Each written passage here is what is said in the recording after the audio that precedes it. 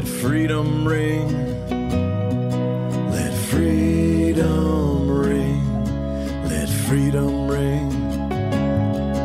Let freedom ring. This is Under the Tree, a seminar on freedom with Bill Ayers.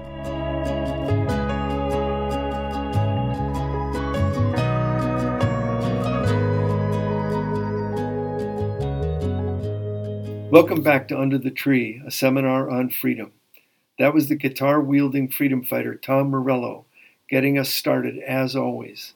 Tom shows up, and I hope each of us, is showing up in these remarkable and extraordinary times. None of us can afford to miss this brutal, hopeful, tragic, joyous, unprecedented, and magical moment. We open each seminar, each edition of the podcast with a poem, our common practice, and our ritual announcement that seminar is in session. I think you know by now that the thing I love about poetry is that it's never easy. Real poetry demands work from listeners and from readers. Today's poem is Art by the phenomenal, transcendent artist from Chicago, Haki Madhubuti. This is called Art. Art is a prodigious and primary energy force. Children's active participation in music, dance, painting, poetry, film, photography, and the indigenous crafts of their people is what makes them whole, significantly human, secure in their own skin, culture, and abilities, thus generating in them unlimited possibilities. Art is fundamental instruction and food for a people's soul as they translate the many languages and acts of becoming, often telling them in no uncertain terms that all humans are not pure or perfect. However, the children of all cultures inherit their creator's capacity to originate from the bone of their imaginations, the closest manifestations of purity, perfection, and beauty. Art at its best encourages us to walk on water, dance on top of trees, and skip from star to star without being able to swim, keep a beat, or fly. A child's on-fire imagination is the one universal prerequisite for becoming an artist. Magnify your children's mind with art. Jumpstart their questions with art. Introduce your children to the cultures of the world through art. Energize their young feet, spirits, and souls with art. Infuse the values important to civil culture via art. Keep them curious, political, and creative with art. Speak and define the universal language of beauty with art. Learn to appreciate peace with art. Approach the cultures of others through their art. Introduce the spiritual paths of other people through their art. Keep young people in school, off drugs, and out of prison with art. Keep their young minds running, jumping, and excited with art. Examine the nurturing moments of love, peace, and connecting differences with art. The poem was Art by Haki Madhubuti, read by my comrade Malik Aleem. Let's continue with our second regular feature, a free write, impromptu, unedited, spur of the moment. So pause the podcast for just a moment and write wildly. No need for edits or revisions in response to this prompt. Make a list of 5 to 10 proclamations, declarations, commands, requests, pleas, entreaties, or appeals, each of which ends with the words, with art, through art, or via art. Okay, start writing. I'll be right here when you get back. If you want to share your response to the writing prompt, email a voice memo to underthetree@gmail.com. We might play it in a future episode, so make sure you introduce yourself and tell us where you're from. You can also follow us at Under the Tree Podcast on Instagram and subscribe to our YouTube channel for clips and interviews. Okay, back to the show. It's time for our guest speaker segment, where we open a dialogue with folks who can help us illuminate complex concepts like freedom and justice as we work to understand this unique political moment and gather the strength to storm the heavens. I call this segment Activists, Authors, and Artists After Hours, a title that I shamelessly stole from today's guest, although I like to say that I sampled it. We'll talk about that in a minute, Lisa, and I'll ask you for permission, but let me introduce you first. It's really a great pleasure for me to welcome the intrepid and dazzling Lisa Yun Lee to Under the Tree. She's the executive director of the National Public Housing Museum, a professor of gender and women's studies, as well as art history museum and exhibition studies at the University of Illinois at Chicago, and a generous friend and determined comrade for many, many years. Welcome to Under the Tree, Lisa. Oh, so happy to be here, Bill. And as I learned from you, always do things first and ask for forgiveness later, right? Don't even ask for forgiveness. So forgive me. Maybe actually, just because people don't know this, maybe say a word about that title, because you did think that title up a decade and a half ago or something. And it was something we worked on together. It was kind of fun. Yeah. Me, you, Barbara Ransby, a whole bunch of wonderful people. It was when I first moved to Chicago and I met this band of quote-unquote public intellectuals, activists, rabble-rousers who were thinking about how to create a so-called public square. It was that moment where institutions were completely, falling out of the public realm. There was this vision that democracy was somehow best served when we had consensus rather than dissent. And, we started an organization together called the Public Square, which was meant to really challenge the role of institutions, individuals, and ask people to come onto the public square to really form a more participatory democracy. And so we had a beautiful salon series in people's living rooms, in public spaces, with just the most incredible people. Maxine Hong Kingston, I remember, was there, just writers and artists. It was Gish Jen was there. I remember Gish Jen came. There were many, many people, but that was only one of the many programs you started in this this bid to create a public. I mean, I think that people sometimes think of the public as this kind of passive thing that's just out there, but actually you are really a pioneer in understanding that a public has to be created. It doesn't exist unless it is in motion or somehow in action. And so you set out to create a public in Chicago. The Activists, Artists, and Authors After Hours was one thing we did, but talk a little bit more about what the Public Square did, because I think you're still doing it, although this was 2 decades ago. Yeah, I mean, I always say that I am extremely intellectually promiscuous. And so, I sort of dabble in all sorts of things. And, I had gotten my PhD in German studies, and reading and studying a group of people, part of the Frankfurt School and the birth of critical theory. And for them, people like Herbert Marcuse and Theodor Adorno, they were really thinking a lot about what a vibrant public looks like. Of course, they were writing during 33 and 45, in the rise of fascism, and they escaped and immigrated to the United States, which supposedly was the land of freedom, and they realized, wow, this place is actually no less free. It's no better than what's happening in Germany. And that sort of the ravages of capitalism had created the same kinds of terror on certain groups of people in the United States. And they really fought to create a public square at that time. And then, I sort of wandered and, came across Jane Addams. And it's sort of like, I'm not so much a pioneer as just realizing, as many cultural activists before me, that the public is a space that has always been contested, is a place for democracy and for dissent. And if we do not actually create spaces for rich public dialogue and protest, that, we are living in a deeply impoverished world. So you called yourself a cultural activist. Dilate on that for a minute. Well, one of my favorite quotes is by Tony Cade Bambara, who says that the role of the artist and the cultural activist is to make the revolution irresistible. And so when I had read that, I thought, that's actually what I want to do. Because there's actually a lot of people in this world who are, for example, in the streets marching. There are people who are writing beautiful tomes of analysis.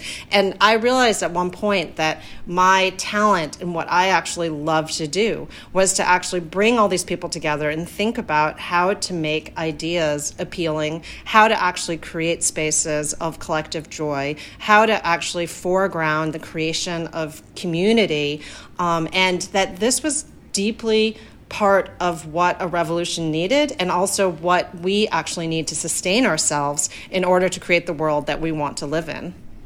So the arts play a huge role in your mind in terms of revolutionary change, in terms of structural change.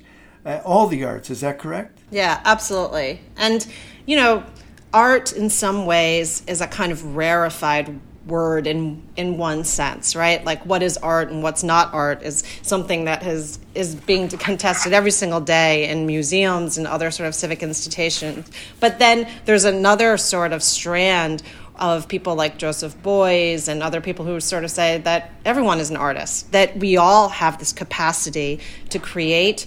We have the capacity to unleash our radical imaginations. And I always say, in this world where there's so much unmaking and so much destruction, we really need to value the people who are makers, the people who are creators. And that's the artists. And it is the people who are the class of artists, but also all of us, right? That sort of creative instinct in each of us.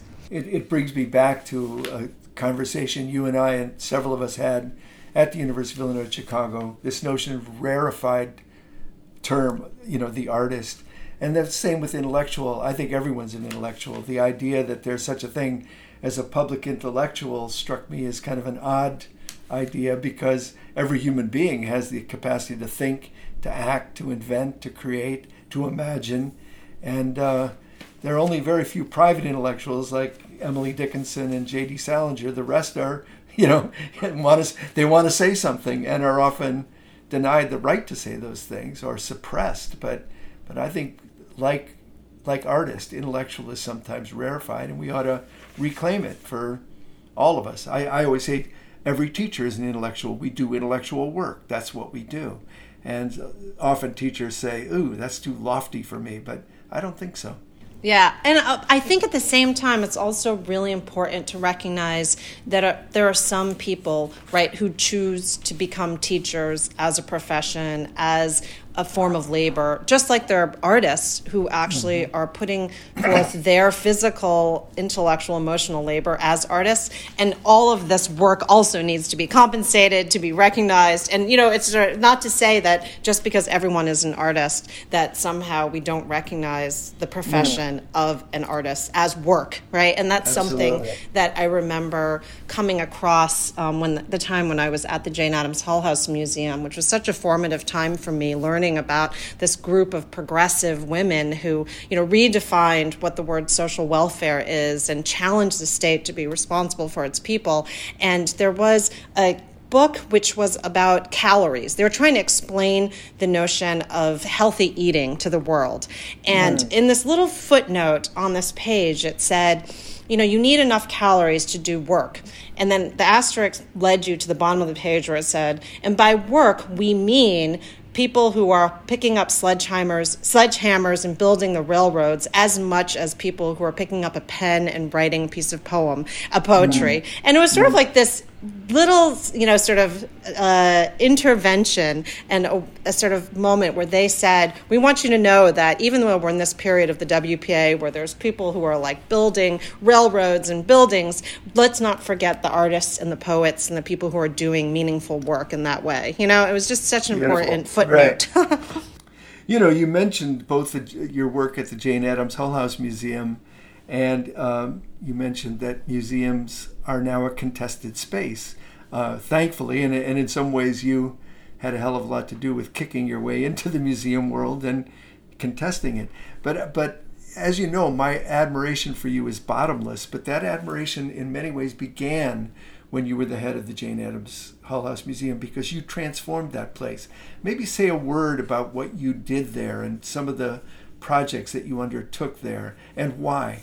Oh, yeah, thanks so much for saying that. I mean, it was a really special moment and a sort of moral sort of obligation / privilege to be able to walk through those doors at 800 South Halsted every single day, because so much incredible social change had its roots at that address. Chicago's really important, eventually became the most important settlement house in the United States, the home of Jane Addams, who, as you know, was not only America's first woman to win the Nobel Peace Prize, but also considered the most dangerous woman in America, on the FBI lists, and because of her radical ideas about what democracy was and who should be engaged in the struggle. I had the great privilege of being the director there and thinking about how do we reinvigorate a historic site. And one of the very first things I did was join a group called the International Sites of Conscience, which is a group of historic sites which is committed to something which seems very benign, but actually is a very dangerous notion, which is this belief that in order to actually preserve history, you have to make it relevant to people's today's lives and to link that history to contemporary social justice struggles. And that in order to actually solve today's social justice struggles, we have to become astute students of history and actually ask, what is it that we have not yet learned from history, and what can history teach us?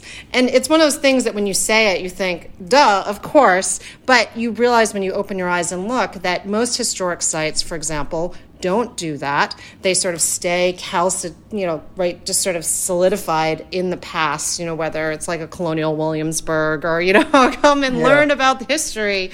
And without this kind of notion was so important for thinking about a moment of time when Jane Addams worked, when the issues of suffrage, that she had just survived, also a period of abolition, and war and school reform, working with John Dewey, and immigration issues. And when I was there in the 80s and 90s, those were the exact same issues that we were talking about: the prison industrial complex, immigration issues, the sort of attack on women's reproductive freedoms, and sort of what is it that we could learn from this history and how do we link it?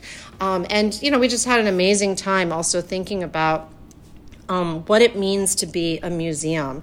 Like you said, it's one of the most contested terms at this time. There's a huge struggle around this because, of course, museums, like schools, have been completely implicated in reinscribing power and privilege, right? It's like where the so-called 1% get to perpetrate their mainstream narratives, where their objects are preserved, where their stories are told. And, people are pounding down the doors to try and make them more inclusive and accessible. And it was a moment for us to say, what does it mean to be a museum? What does it mean to be at this historic site at this particular time? And the sort of nexus all came together. And, we had a great time. For example, this, when the sort of work we did with Sam Cass and Tara Lane creating a soup kitchen, there was a beautiful residence dining hall that John Dewey had come to, W.B. Du Bois had been there, Susan B. Anthony, and nobody knew what to do with it. It was sort of blocked off with velvet sort of ropes, and you had to put little booties to walk into it and just sort of stand in awe. And I remember sitting there one afternoon, we're like, what could we do with it? We could turn it into a gallery. We could, maybe we should, put a library in here. And then at some moment we just thought, it used to be a dining hall. Let's just dine in it, right? And so we opened this 21st century soup kitchen to bring people together to talk about environmental justice, to talk about health issues, and just give out free bowls of soup, right? And sometimes the most obvious answer ends up being the most just answer. Yeah, just to underline the point, because I was there, the Jane Addams Hull House Museum had become calcified. It was kind of dusty and musty and nobody much visited. When the dining room became again a dining room, I remember a strike vote by university workers taking place in that dining room. That's more in the spirit of Jane Addams than having a velvet rope and gawking at pictures. It was really alive. And the soup kitchen, I think you called it Rethinking Soup, right? And in the old days, in the original Jane Addams Hull House with Ida B. Wells Barnett and the whole John Dewey, W.B. Du Bois, they did have lunches and soup kitchens where intellectuals, artists, homeless people, and working class people met together to break bread. And you pretty much accomplished that same thing. I mean, it was kind of extraordinary, right? Yeah, no. And I think the other thing that was so critical to that moment of what we decided to do at that museum was to actually not make the museum about Jane Addams, right? Because the sort of a deep reading of her own texts and her writings and what was actually happening at that point made us realize that she was just one person in this sort of cast of character.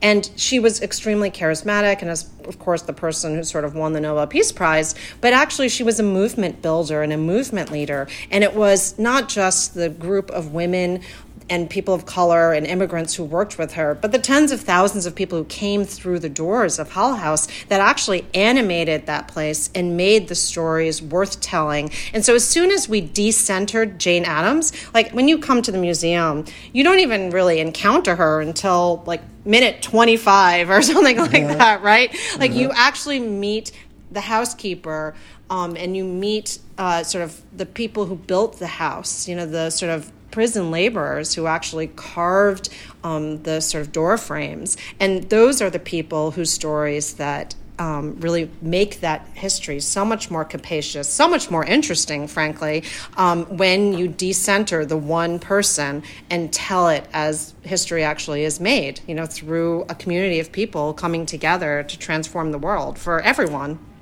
Right. You did so many other things to that, some of which seem tiny and small, but always struck me as interesting. One that comes to mind is you had people vote on different labels for different parts of the museum. Do you remember that you had people choose a label, for example, about Jane Addams' relationship with her partner? Yeah.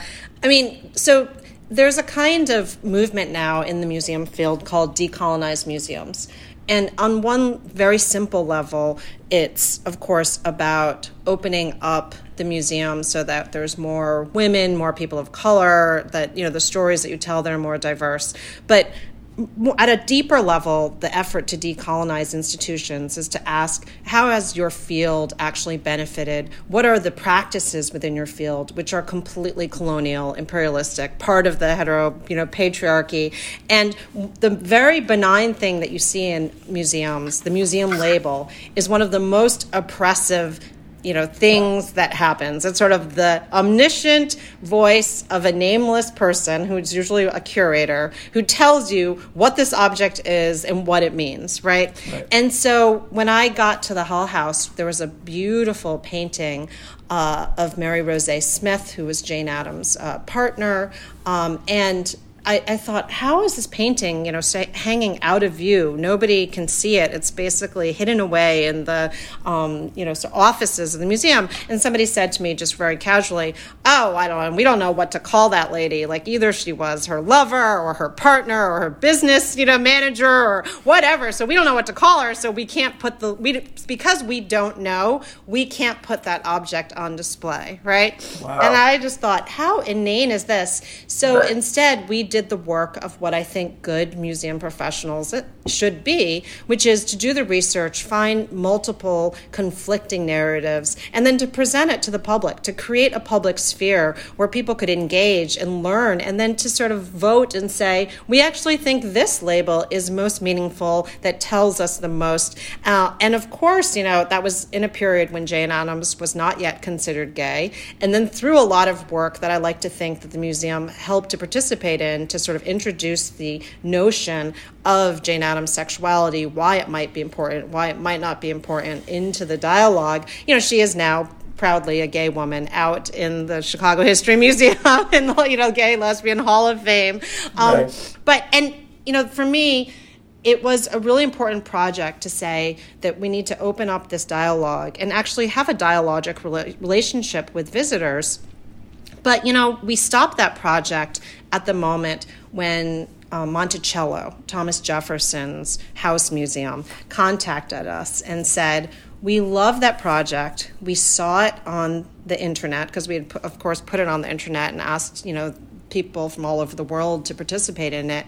And they said, we don't know how to call and name Sally Hemings. So, wow. Thomas Jefferson's, quote unquote, lover, partner enslaved person that he forced into a relationship with him. So they did not know how to say it. So they said, we don't want to take responsibility for naming this, so we want to create a project like yours, and we'll just put up 3 different labels and ask the public what they think, right?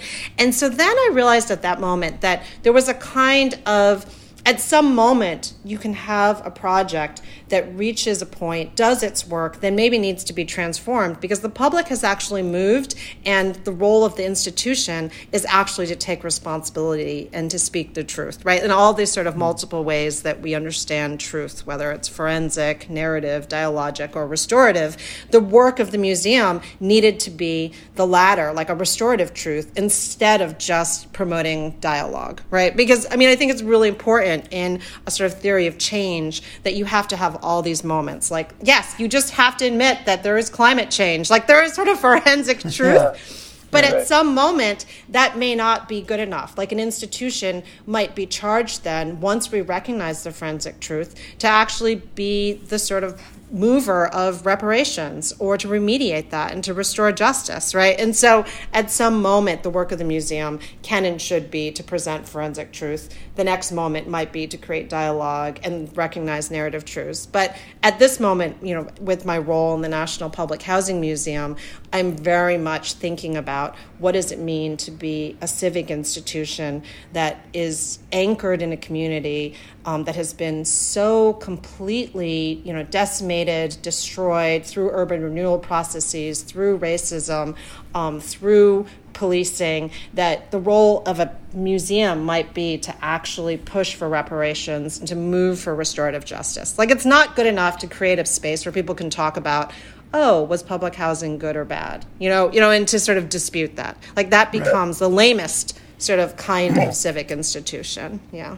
Right. So with Jane Addams' label, that was promoting dialogue. But with Monticello, you're saying, come on, people, catch up. This is slavery. This is not, when I went to Monticello, and it was after they were trying to make some changes, they began calling the enslaved people enslaved workers on the labels, which I thought was progress, but it was still completely focused around Thomas Jefferson. And when I was in the basement, in the cook's bedroom next to the kitchen, there was a tiny little room and it said kind of casually, the cook and her husband and 6 children lived here, and after dinner they liked to quilt and sing songs. And I'm like, yeah, maybe, and probably like to plot the overthrow of Thomas Jefferson. No, exactly. Like, they should have the sort of knives under the pillows and things like that, right? No, but that goes back to the earlier question you said, which you asked me about the public. So many times museums pretend that the public already exists, right? And they say, oh, we need to do this because the public wants this, or the public is not ready for that. But what we know from being good students of public sphere theory, whether it's Judith Butler and, Warner talking about public spheres and how they're formed, that the public actually gets formed by our form of address, by what we do, what we say, and how we act, and the spaces that we create. And so in that way, we are responsible for the public that we create, and hopefully a sort of future public that may not yet even exist, right? A future public which is willing to ask critical questions, that a sort of utopian space, a utopian public, and that I think is really important. And what's the thing where I can't stand it? Well, like Fox News, obviously, and places like that, which say, oh, we're just saying what the public actually wants to hear and thinks. But of course, Fox News is in the process of creating a particular kind of, white supremacist, public. So it's not only of course intellectuals, artists, and others who work to create a public. It's activists and it's organizers. I mean, if you think about the last few months and what came into being after the flash moment of the public assassination of George Floyd, the dialogue, the narrative has been so powerfully on point. And I think that's because of 5 years of activism from Black Lives Matter and others, creating a narrative to explain the actions, even foreordaining some of the actions that were happening. I mean, so it's activists who create a public too.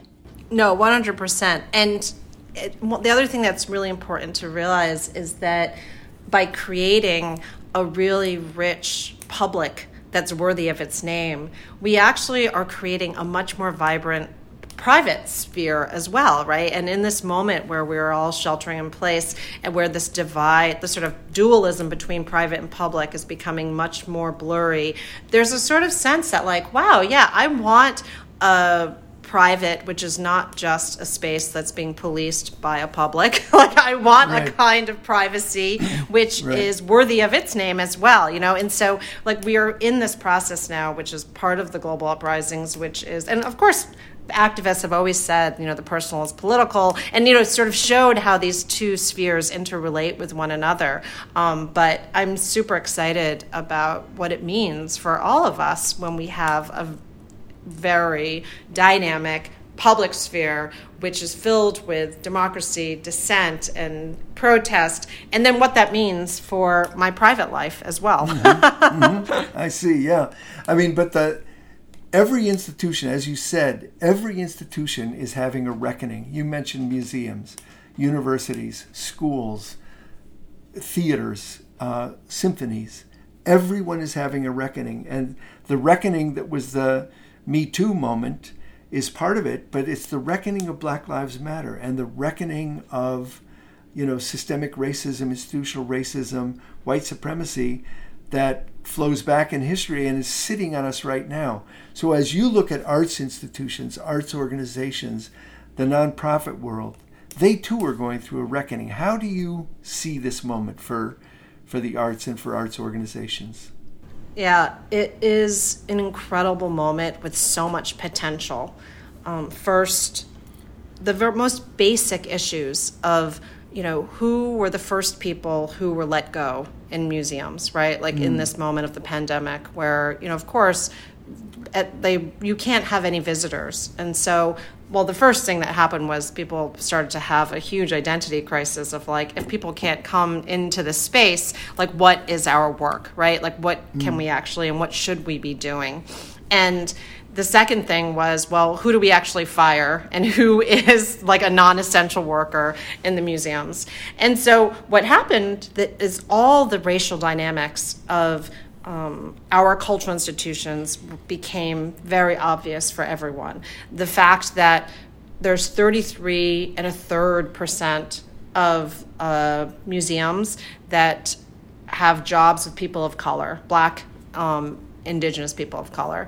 And of those 33%, 99% of them work as security guards or janitors, right? So it was sort of this realization that as soon as they let go that workforce, that the institutions became glaringly 99.9% white people in positions, right? And so the diversity became a huge issue that needed to be addressed. And then also, you know, who's getting what they were being paid. And so there's like a huge movement now for transparency in wages, which is really good.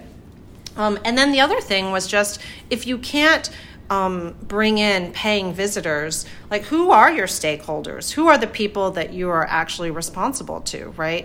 And something that people forget is that museums, like schools, you know, they are nonprofits and they do not pay taxes.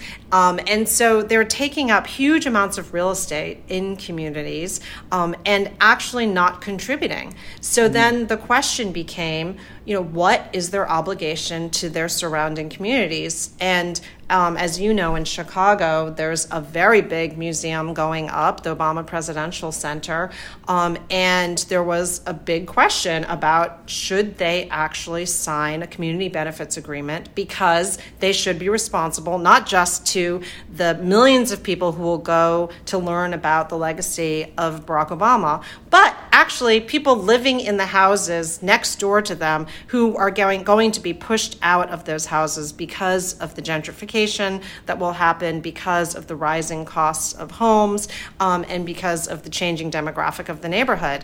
And for a very long time, the Obama Presidential Center said, no, we refuse to actually pay and to sign any kind of community benefits agreement. And that battle was actually won recently, where they finally had to, was actually one. And so they agreed. I think they decided that they were not going to call it a CBA, but they did relinquish to COCO's agreements. Our good friend, as you know, Joanza Malone, was pushing for those, leading that effort. And they actually won that struggle.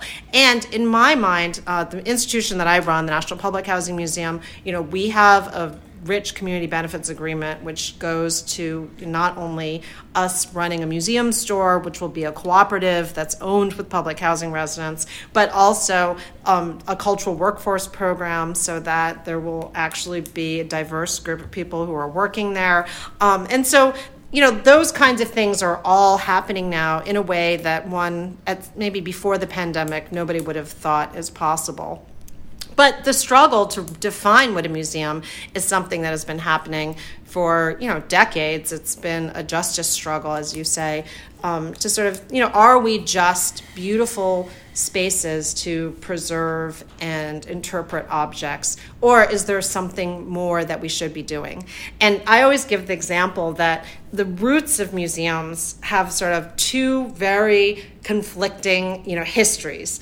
On one hand, there were these things called Wunderkammer, and they were like these, beautiful cabinets of curiosity that rich people would put out of all the objects that they procured from their travels and from their friends that were gifted. And that's like one history of museums. And then the other history in Western civilization is the founding of the Louvre, which is considered the first museum in Western Civ. And of course, what that was immediately after the revolution, after the people stormed the castle and took, Louis XIV's shit, they said, hey, this is not your stuff, it's our stuff, we're going to create a museum, right? And so you have these two competing kinds of histories of museums. And for me, there's always that tension. Are these museums going to be spaces just for rich people to get, tax deductions for storing their art and for us to see these like rarefied cabinets of curiosity? Or are we going to be a place that has a revolutionary history where we say, these are our stories, this is our stuff, these are the things that we find valuable, and these become important teaching spaces for us? And I like the latter. Of course. And one of the things you've done with the National Public Housing Museum is begin an oral history project. Isn't that ongoing? Yeah? Yeah, no, and that's really, really important. One of the first things you realize as a museum professional is that the objects of women, the objects of people of color, the objects of people who are living in poverty are not found in the archives, are not actually saved and preserved. And so the only way that we can actually gather these histories, these stories, is through the methodology of oral history, which in Chicago, of course, has one of the deepest traditions from people like Ida Beeswell Burnett and Timuel Black and Studs Terkel and all of these lovely storytellers.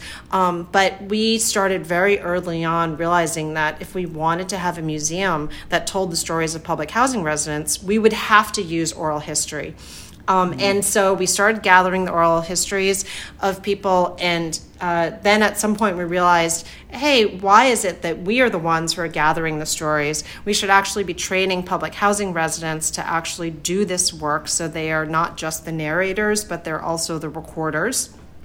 And then at some point we realized once we own the story, there's a kind of shift of power where the institution once again sort of feels like they control the story. And so we've invited the narrators to work with us in the archives to tag the story, to sort of keep control of the story and say, this is how we want our story accessed and used. And so there's a really beautiful big project. We're working on a new one now with e-viewing, gathering all the stories of State Street Corridor, and maybe also even starting something called the Beauty Turner Oral History Academy, which will train young people to do oral history, and then to deploy oral history as a strategy for social change in policy, in arts, in whatever they choose to do. One thing I really want to say is I've been mulling and thinking a lot about this art of storytelling, what it means to give an account. And the root of the word account is so lovely because it's about accountability, which is moral responsibility, and then also the keeping of accounts, which is about sort of fiscal transparency and economic justice, and like how do we actually create spaces for true accountability in oral history that can do all of those things, to have, a kind of economic and material gain for people, and also be something that pushes for moral accountability and also storytelling. And so hopefully this is that space that will do that work. Yeah, you're also bringing to mind, I think it was Arundhati Roy who described pandemics throughout history as places where you can either walk through that portal dragging the blackened skies, the poisoned rivers with you, or you can see it as a portal to something new. And I think that you're pointing to something brand new. So we have the pandemic, which illuminates all the underlying conditions of white supremacy, male supremacy, failing schools, over militarized police, and on and on and on. So what do you hope for when you think about this uprising and all the different unpredictable directions it's going to take? Where are you? What are you thinking? What are you hoping for? Wow. That's a big one. I mean, I think as a cultural activist and who works in the museum field, there's been a long conversation where people say, oh, we want everyone to have access to our institutions. And so that's how we end up with things like Free Target Tuesday and, things like that where you don't have to pay money to get in. And something that I learned from Jane Addams and my work was that it's not just access, which is important, but the right of all people to determine what is beautiful for themselves, right? And when you have that, then it becomes a kind of shared responsibility at museums of working with people to decide, not only if they can come in on Tuesdays for free, but when they come into the doors of the institution, what is it that they're doing and what are they seeing and what are the stories that are being told and what are the artifacts that are being preserved, and to have a real partnership and a space of reciprocity. And so I do think at this moment where everything has been thrown up in the air, there is a real chance for museums to become those kinds of spaces for all of us so that we can really challenge not just what is beautiful, what is true, what is just. And we haven't even talked about the Confederate monuments and memorials that are coming down. But, this moment of a public space that museums are leading the charge to ask, whose stories are worth telling, whose objects are worth preserving, and what is the process by which we determine that in a participatory democracy. And we can become these civic institutions to actually create the public that can participate in this incredible work of becoming more human together. I think it's so important what you're pointing to. Access, equity, yes, but also recognition, also control, also participation. And when I see these monuments coming down and the conversations going on in the country, which I've been talking about for 50 years, and suddenly, wow, reparations is actually being discussed in the pages of the New York Times. It kind of blows your mind. But I think part of what you're saying about decentering, for example, Jane Addams, I would love to see all these bronze statues of horses and generals come down and in their place collective monuments. So think for a minute about the Haymarket statue and what took its place once the policeman came down. You know that story. No, and that is the role. And that's why when we started off this conversation, we were talking about the importance and role of the makers and the artists, because a lot of this is a kind of aesthetic question, right? It's about what could we replace when we take down a singular statue of a slave owner. It's not that we just want to replace it with an amazing Black woman poet. Which, of course, I'd be happy to do that as step one, right?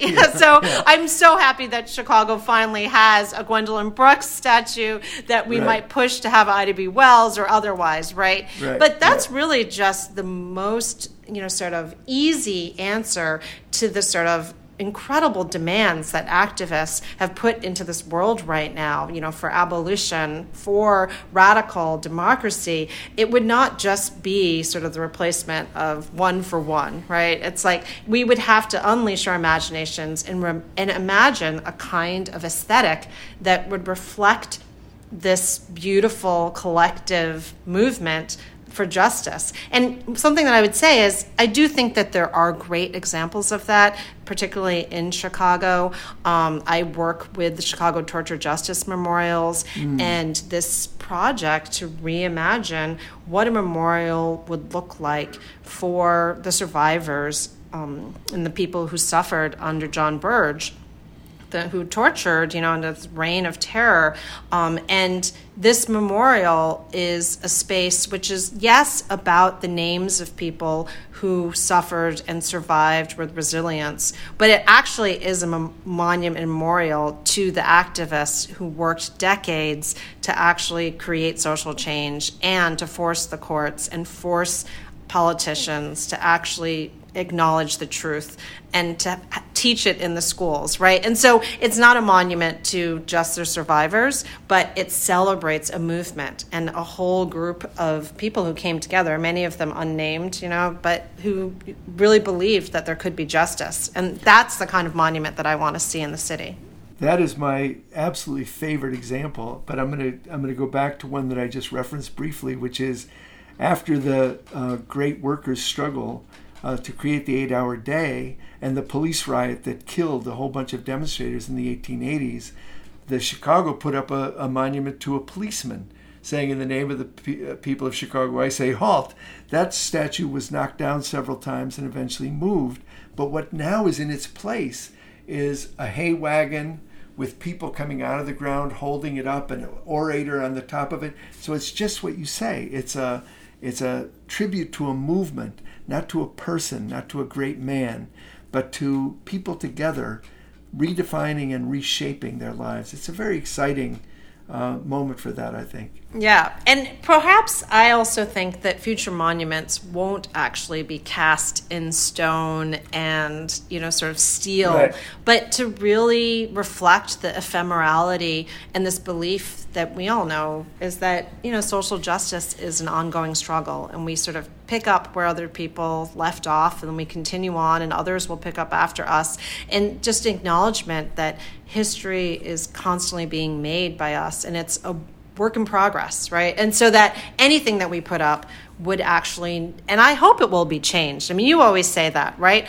Like 20 years from now, our children will look back and grandchildren will say, what were you thinking, right? So even though we thought we were living the most just life that we could, and that's the beauty of, progress. And so I don't want anything that we put up now to be standing 50 years from now. I want my grandchildren to sort of say, we would like something even more just in its place. And this acknowledgement that we are in this beautiful, almost like art project of making history right now is sort of, that's what it is. The one thing that I always say is when you read 20 Years at Hull House, Jane Addams's beautiful book about the creation of the Hull House settlement, she starts it with this meditation about how this was almost like an art project. And she thinks about social change almost like a durational art performance, right? Like it's a kind of performance that we're all engaged in, a dance with one another, and that we are making, and that thinking about sort of social change as a durational art performance has been so productive, for me in many ways, and thinking about what it means to redo it, to what happens when you make a mistake, and all those kinds of things. Right. Wow. I could go on forever, but we're going to have to come to a close. I want to ask you just one more question. For my own selfish reasons, which is, what are you reading and what should I be reading? So the thing that I'm reading a lot now is the wonderful Saidiya Hartman. She's wonderful. She's just amazing. And I think for every museum professional, that's one of the most important books that you can read, Scenes of Subjection. She has a wonderful way of writing, which she's coined, I think. I mean, a lot of people do this, but it's called critical fabulation. And it's a kind of deep historical research that is merged with critical theory, that is merged with fiction, right? Like poetic fiction. And the sort of realization that if in the archives, we are not going to find the stories of certain people. What can we research and know so that we could imagine what they would have been like, as opposed to just what past historians did, which is just to leave them out then, right? And so, I mean, I think that notion of critical fabulation is really engaging me now, and I just read it a lot, and I love her. And then the other, I read a lot of poets, and so I just read Natasha Trethewey's beautiful book, Memorial Drive, which in that same vein, is deep and extremely vulnerable history, but also mixed with a poetic voice and meditation about time and space and location. She says something at the end of that book about how maybe we always think that timing is everything. And she says maybe it's not time, but it's actually place is everything. And so I've just been thinking a lot about that, and sort of the interrelationship of time and place. But that is a fabulous book, just a fabulous book. I'm almost done with Caste. Oh, yes, I have to read that. Yeah, you have to read it. It's enlightening in 1,000 ways. I recommend it. It's very worth reading. Well, listen, we're going to close for now. I hope to see you in 2 weeks. Would you tell your partner, Adam Bush, I sent my love, and I hope to see him as well. Yes, and send your partner, Bernadine Dorn, all my love as well. Okay. And love to you. My dear. All right, bye-bye. Okay.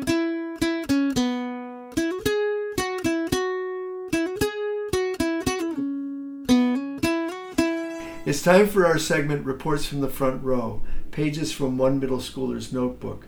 We're joined by Light Eileen, a journalist, reporter, artist, ethnographer, and someone who makes a lot of sense out of the world from a 12-year-old point of view. It's always a pleasure to talk to you, Lighty. Thanks for being here. You too. Thank you for having me. We've talked about teaching, we've talked about art. You told us a little bit about an art class you took. But then we also veered off and we got to talking about the fact that we had a little back and forth, a little argument about whether the point of school is to teach you useful things that you can immediately apply, or whether there's also some aspects of school that is about thinking, about reimagining, about soaring into the unknown. And I want to return to that. So do you remember that conversation? I do, yes. And you remember that you were wrong. I wouldn't go that far.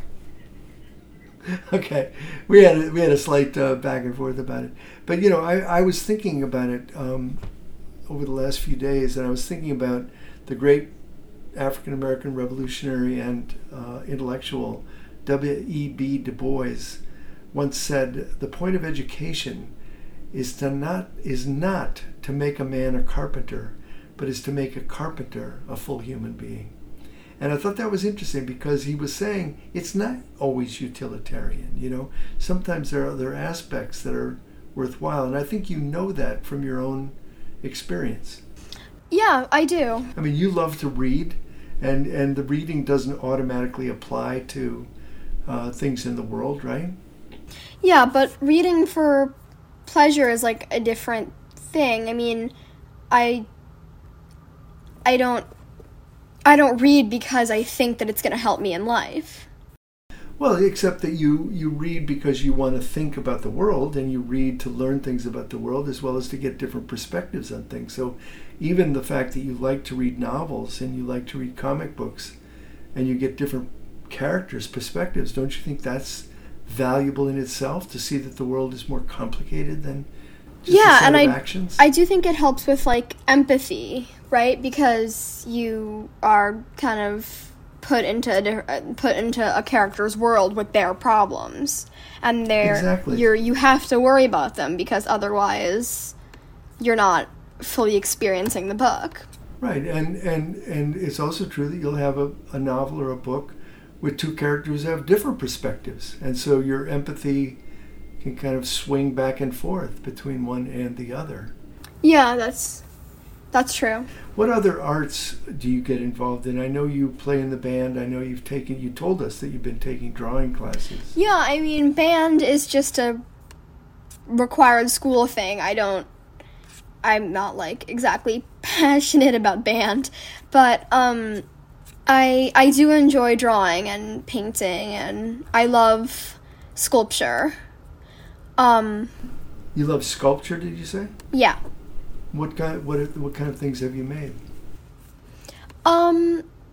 Actually, in I would fourth grade, we had an assignment to write a comic, just a 1-page comic, and then make one of the characters out of clay. Oh wow! So when you do sculpture, is it always clay, or have you done wood or other things? We have other done materials? paper mache. And do you like that? I did. I mean, it was difficult, and you had to kind of be persistent about it because it falls apart often, and it's messy, and there are a lot of different steps. Patience and persistence are important parts of paper mache. And what did you make from paper mache? We had a unit about Mexican culture, so we did alebrijes, because we learned about the man who first made one of those, and apparently they came to him in a dream, and they were very scary, and they were these horrifying animals that kept chanting alebrije, and then he woke up in the morning and started making them kind of colorful and fun instead, out of clay and mache and wood and things. So do you still have yours? Actually, that was right before COVID, so I never got to take it from school. Maybe it's still at school. It probably is in one of the storage rooms or something with the other ones. Unbelievable.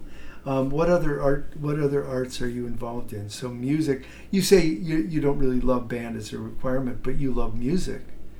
You listen to music. Yeah, I mean, I love music, of course, but I play the flute for school, and sometimes it is so frustrating that I think I want to quit. Because, I mean, I was warned about that when I decided to join. I liked the way they sounded. I liked the way people looked while playing them. I thought it looked, delicate and pretty. But it's been, 3 years since I started playing flute, and still I feel like a beginner. I always feel like I'm behind in the class, and I always feel like I'm the only one who doesn't know how to play this stupid, B-flat scale. It's this whole thing, I don't know, and it's really hard, and when I don't get it immediately, it is frustrating for me, and that's tough, but yeah, I love... So you thought it was delicate and pretty, and it turns out to be ponderous and ugly. I mean, there's definitely a different feel while you play it than while you watch someone else play it, because when you're playing it, you're lightheaded, and it's hard, and you feel like you're spitting all over it. It's horrible, and when you see someone else play it, it looks delicate and gorgeous. So it's complicated for me in that way. But so let's go back to music in general, though. It's partly a question of trying to play music and seeing the complexity and the difficulty of it. But you like music, and some music evokes different emotions, doesn't it? I mean, sadness, happiness, joy, triumph, courage. Don't you think music has the ability to get you emotionally in a way that your intellectual brain doesn't? I do, and there are definitely different moods. I have an app that it's you can make playlists in it, and I have a bunch of different playlists. One is called vibes, and one is called sleepy time or whatever, and one is called sad or something. They're just things, so when I feel some way and want to play music, I can reflect the way I feel in the music. So I organized some of my favorite songs in categories like that. So give me one category and a couple of pieces that is in that category. In vibes, there's Off to the Races by Lana Del Rey. There's Nana by Trey Songz. There's Scared of the Dark from the Spider-Man movie. And there's Skyfall by Adele. That song actually makes me feel like I'm the villain in a Disney movie, which is nice sometimes. Why is that?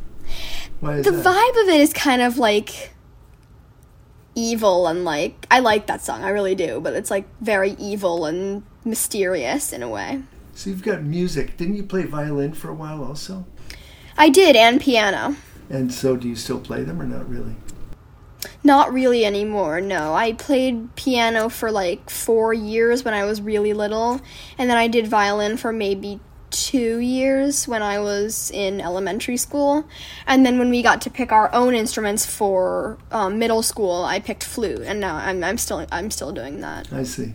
You know, I wonder if you ever think about this. I mean, the fact that you've actually played 3 instruments, the fact that you have organized your music in these ways, the fact that you love to read and get access to reading. There are a lot of kids who go to schools where they have no arts. They have nothing in terms of music, art, painting, drawing, sculpture. I wonder what you think of that there are so many kids who don't have access to those things. Would that be a different school experience, or how would it be different? Well, I used to go to a different school than I do now, and my old school had little to no, like, almost none of that kind of thing. And when I transferred to my new school, actually, this is a pretty good example. When I first transferred there, I opened a drawer in my art room, and it was full of these fancy markers that I have always loved. And I was like, I just remember, like, the shock and delight that came with seeing those in the drawer, because they're expensive. Like, those markers are really fancy. And I was like, wow, because, like, my old school would never have had even, like, marker. Like, we always had in our art room, like, old, dirty Crayola crayons and stuff. But should they have had markers? Should all kids have access to that? Of course, all kids should have that kind of thing. You know, and it's really unfair that some kids don't. One of the things I remember about that old school is they had a very robust theater program. There were kids in plays all the time. Do you remember? I do remember, yeah. I remember going to 2 of those plays that my sister was in. The first one I will, like, remember forever, actually. Why? I don't know. I was really little, and it just amazed me to see my sister on the stage. Uh-huh. Even though it was just, like, it was just some kind of, like, kids play. I don't... But you remember seeing her on stage and how valuable that was. And she probably remembers being on stage. She was, like, in 3rd or 4th grade, and I was like, wow, she's such an adult. And now I'm like, she was a kid. Like, she was younger than I am now when that happened. Yeah, but still, there must be something expansive in her own school experience to know that she was on a stage performing night after night, and that you came and her parents came to see her. That was pretty exciting, I would think. Yeah, it was really fun. Have you been in a play yourself? I was in the play that never happened because the school closed down. And I'm actually glad that like, I'm not glad, like, that sucks and I would have chosen for it to go on, but still, it was pretty humiliating. I had auditioned with 2 of my friends, my best friends. Yeah. And 2 of us got ensemble.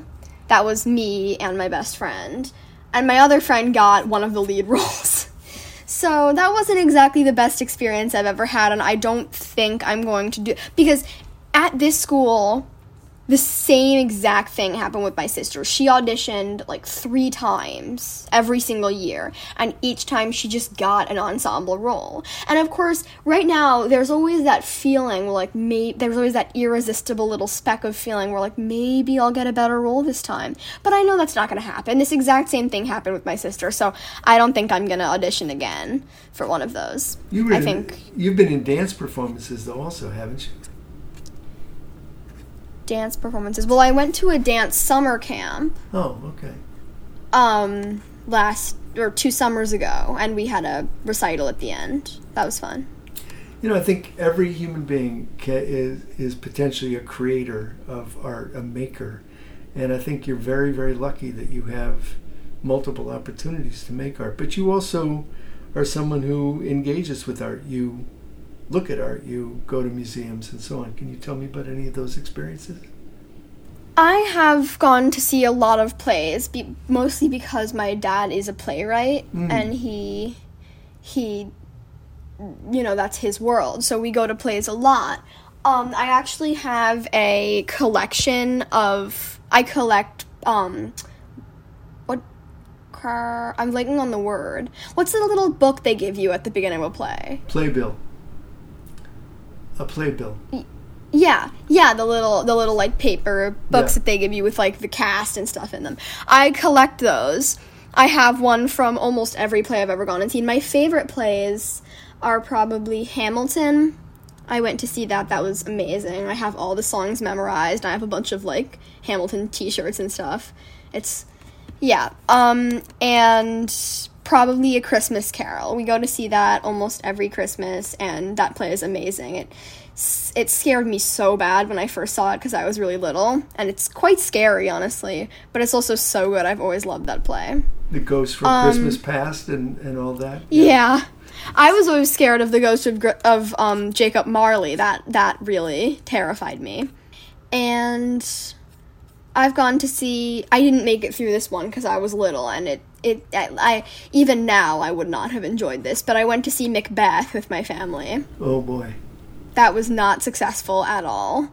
I didn't even make it through that one. My mom had to, like, take me home at intermission. I was little, and it was a really, really scary play. What do you remember that was scary from it? I think I probably blocked it out of my memory, but I do remember one scene where the ghost of the guy he kills is, like, in a chair, and then he starts, like, freaking out, and then his wife is like, "You've displaced the mirth," because he, like, started screaming and, like, completely freaking out because he had, like, a vision of the ghost of the person he killed in his throne. I think that was when I was like, yeah, I'm out. I can't watch this. Doesn't that play begin with witches? It does begin with witches, yes. I remember the first line. I think it's boil, bubble, toil, and trouble. Something like that. I guess that. Yeah, something like that. And you say you've memorized Hamilton. Can you sing us the beginning of one song? I'm good, but I did use it to impress some of my classmates because I can do like the Lafayette rap. You can? Let's hear a little bit of it. I know you're good, but you could be better if you did it. Oh my god. Okay. I'm taking this horse by its brains, making red coats spread with blood stains. Lafayette, and I'm never gonna stop until I make the drop of them, and I'm gonna scatter the remains. Watch me engaging, I'm escaping, I'm enraging, I go to France for more funds, I come back with more guns and ships, and so the battle shifts. We rendezvous with Rochambeau, consolidate their gifts. We can end this war in Yorktown, cut them off at sea, but for this to succeed, there is someone else we need. I know, Hamilton, so he knows what to do in the trench and to do it in fluent in French, I mean. So you're gonna have to get him eventually. What's he gonna do on the bench, I mean? So you're gonna... That's okay, great. Yeah, okay, I'm gonna die of embarrassment, so that's enough. Wow, that was unbelievable. I can hear wild applause coming from all directions. Okay. And I think we should leave it there. That was really helpful, lady. Thank you so much for being on Under the Tree. Why are you holding your hand over your eyes? Because okay. It was nice to be here. Thank you for having me under the tree. Okay, I'll talk to you soon. Bye.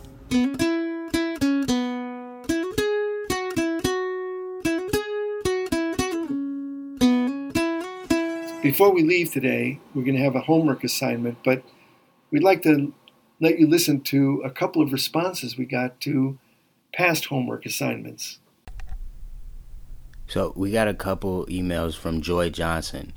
The first one was in response to our free write from way back in episode 1 about fate versus freedom. She writes, "When we harnessed electricity, we were made artists, given more freedom than the holy trinity of the 3 dimensions ever afforded. Sudden, the free electrons, which require less deterministic equations, liberated us from realistic Newton, and we claimed a future probabilistic. But the mystics argue now, all is ideation. and as such an ague of individual inability to turn all thought to love, the new religious gimmickry, gratis quantum mechanics misapprehending. Believe me, in the world we do inhabit, variously colored in substance, Newton holds sway. Invariably, even NASA uses MGH more than it does MC squared. Electricity holds us upright. Gravity keeps us fastened to the divine. Our mother, the earth, whose orbit barely heeds a word of Einstein. And this I say from my heart. It's not all your fault. Fate may come with punishing import regardless of the quality of your contemplation. Remember with me, you are nonetheless a work of art. And on the qualities of an educated person, she writes, several hours of text message back and forth between a city councilwoman and me, all morning and into the afternoon, in effort to get her to arrive at a solution of her own devising. Educated cops are more empathetic. She adds, quote unquote, critical thinkers. I wrote long ago, too, about the teamwork required for most to persist and succeed, and if lucky, honesty and curiosity will come along for the ride. On my best days, I exhibit as many as perhaps 3 of these. Bad days? Let's not go there. Fabulous. So the homework for today is based on the conversations we've been having about art and culture. Every one of us is an artist of our own lives. Author, actor, agent, composer. These roles allow us to wield essential tools against propaganda, political agendas, dogma, and all kinds of impositions and stereotypes. Art seeks honesty and authenticity, and that means it dives into contradictions, disagreements, silences, negations, denials, inconsistencies, confusion, challenges, turmoil, puzzlement, commotion, ambiguities, paradoxes, disputes, uncertainty, and every kind of muddle. That makes art an ally of critical and engaged and vibrant minds. What we'd like you to do is take a minute to sketch or draw or paint or dance or put some words together in a poem about yourself and the creation of your art project, your major art project, which is you. Don't forget to rate and review Under the Tree on Apple Podcasts. Leave a rating, a review. It helps us get noticed on all of the algorithms and the podcast apps. Thank you for listening, and tell a friend about the show. Big thanks to my comrades from Ergo, Damon Williams and Daniel Kissinger, supervising producers and intrepid mentors in this enterprise, and to my workmate in arms, Malik Alim, engineer, recordist, mixer, musicologist, caregiver, and philosopher in residence. Our music is by Tom, the Night Watchman Morello. Artwork is designed by Ryan Alexander Tanner. Check out his website, ohyesverynice.com. Thanks for being here. With joy in my heart and justice on my mind. Until next time. Black for the skin, green for the land, red for the blood, steady freedom's hand.